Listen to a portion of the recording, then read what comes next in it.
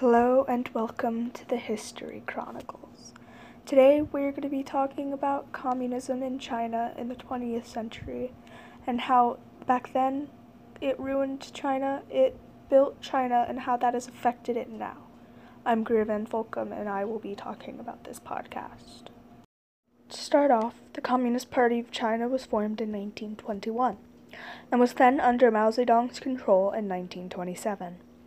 Eventually, Mao Zedong led a revolution, and the Communist Party obtained full control of China in 1947. During the period of Mao Zedong's rule, tensions from results of World War I and the Treaty of Versailles were high in Europe, and the Great Depression had hit them hard economically. More locally in China, Chiang Kai-shek was still leading the nationalists to maintain their position in China, until later when they were inevitably defeated. At the end of Chiang Kai-shek's reign, China was in a great economic and cultural despair. The impact of communism under Mao Zedong's rule had killed 65 to 70 million people. Many were starving and had lost their only source of income. Many were even kidnapping other people's children and kill them for their meat, then sell it as cow, pig, etc. just so that they could have money for themselves and something to eat. Once both Mao Zedong and Chiang Kai-shek had passed away, the Chinese were able to establish free market reforms that brought capitalism into their government's economy. This has since helped them today in a positive aspect.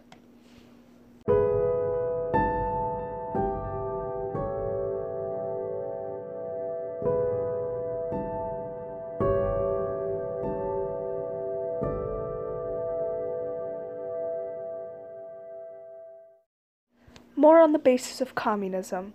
Communism at the time was most prominent in Soviet Russia, which was led by their communist leader Stalin. Stalin had had influence in conflicts such as the Spanish Civil War and the Chinese Civil War, though he liked to keep his involvement in actions at a minimum as to not draw attention to himself. Once Mao Zedong had defeated Chiang Kai-shek, communism had sprouted in China as well. Some countries at the time had already been impacted, and some of those were Poland, East Germany, Czechoslovakia, Hungary, Romania, Bulgaria, Yugoslavia, and North Korea. Most were influenced by Russia, but not every single one. Some countries like Yugoslavia weren't very fond of it, whereas countries like China were all for it.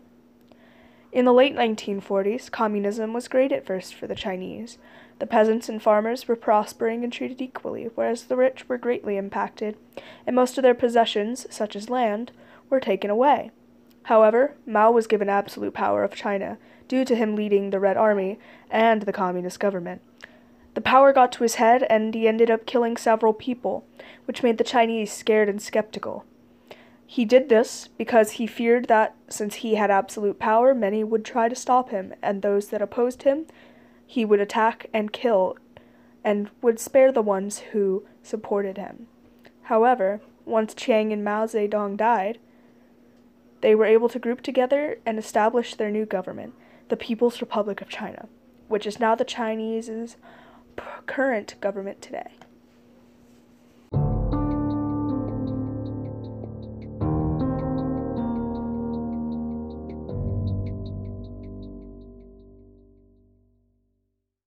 In the beginning, Chiang Kai-shek ruled over China at the end of the Qing dynasty.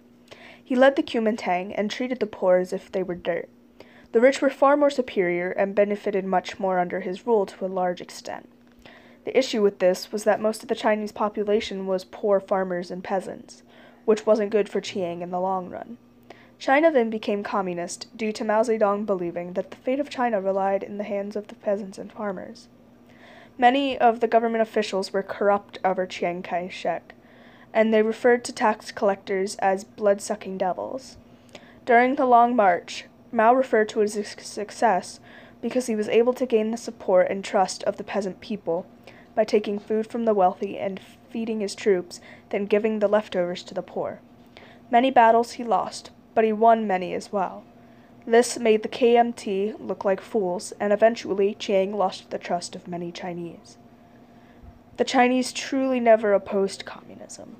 They were suffering so bad under nationalism that the opportunity for equality under communism sounded appealing and relieving. communism for the Chinese sounded like a saving grace, and in the end it truly was, even with the slight hiccups on the way. They made it their own and still use it today. Had they truly opposed the idea and development of it in their country, they probably would have gotten rid of it quickly.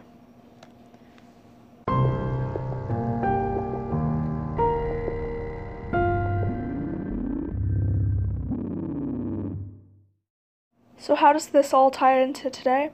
Well, today, China is one of the most successful countries on the planet. China's revolution of 1949 to 76 resulted in a vast improvement in life for the Chinese people. Between 1949 and 1975, life expectancy in China more than doubled, from about 32 to 65 years. By the early 1970s, infant mortality rates in Shanghai were lower than in New York. All of this reveals a profound reduction in the violence of everyday life. The extent of literacy swelled in the span of one generation from about 15% to 1949 to some 80 to 90% in the mid-70s. China is now the world's most populous country, with a population of around 1.404 billion. Covering approximately 9,600,000 square kilometers, it is the third or fourth largest country by total area. Often best described as a socialist market economy, the Chinese model retains radical elements of its communist origins. However, it didn't go full-on capitalist from 1979, but rather experimented with it for 20 to 30 years. Deng Xiaoping made many compromises to open up his country's economy, which have greatly reduced poverty in China in the 90s. He did things such as opening a few test cities along the coast where capitalism was experimented in the 80s. These were key strategic locations for export. He then decollectivized the land by returning it from state-owned back to private owners. He legalized small private businesses step by step and privatized small, loss-making state-owned companies and reformed large ones. All of this took over 20 years and is still going on today. Despite many countries not exactly agreeing with communism and its ideals, a lot of countries use China as a home base for many company production factories and shipments, which is an odd thing considering China used to hate foreigners and their trade in their country. China has become a huge trading manufacturing partner for many big countries, such as the US, Japan, Korea Republic, Germany, Australia, Malaysia, Vietnam, Singapore, the UK, and Thailand, though these aren't just all of them. Overall, communism was a lot up and down for the Chinese. However, they were able to persevere and overcome their challenges and turn communism into perhaps one of their best successes.